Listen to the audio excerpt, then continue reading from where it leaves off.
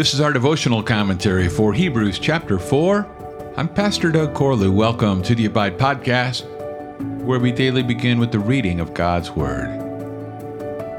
Therefore, while the promise of entering His rest still stands, let us fear, lest any of you should seem to have failed to reach it. For good news came to us just as to them, but the message they heard did not benefit them because they were not united by faith with those who listened. For we who have believed enter that rest, as He has said, "As I swore in my wrath, they shall not enter my rest." Although His works were finished from the foundation of the world.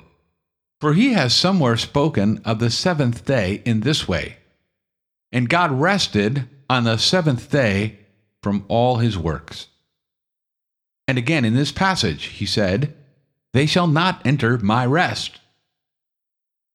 Since therefore it remains for some to enter it, and those who formerly received the good news failed to enter because of disobedience, again He appoints a certain day.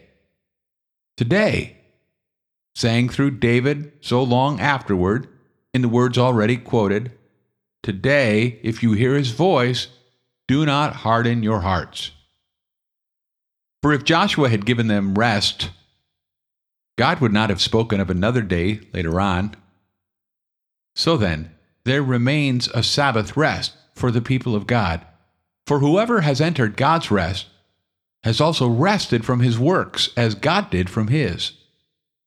Let us therefore strive to enter that rest, so that no one may fall by the same sort of disobedience.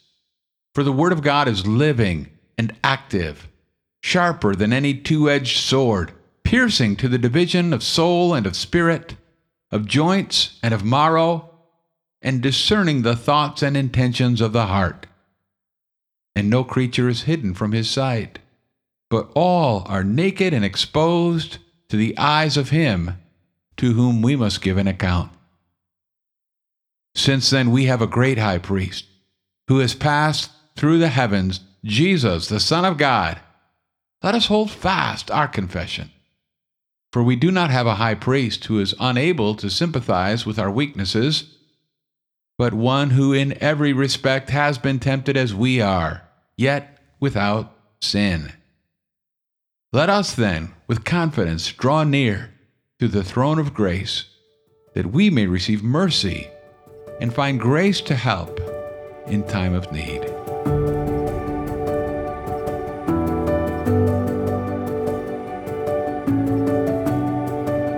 Let us hold fast our confession. These words from Hebrews 4, verse 14, are a call to persevere. Whatever you do, do not abandon what you believe about Jesus. With the sobering lesson of the wilderness generation still echoing in the background, our author remarkably urges us to enter the very rest which they were denied. This tells us that the ultimate rest God had in mind for His people was never a physical plot of land, but a heavenly, eternal rest. Joshua would eventually conquer Canaan, but only Jesus could achieve the Sabbath rest of life forever in God's presence. So we must place our faith in Jesus and strive to enter that rest. No, we're not saved by our own works or efforts. We are only saved by the grace of Christ. But effort, work, diligence, and perseverance are absolutely essential to the Christian life. Verses 1 through 11.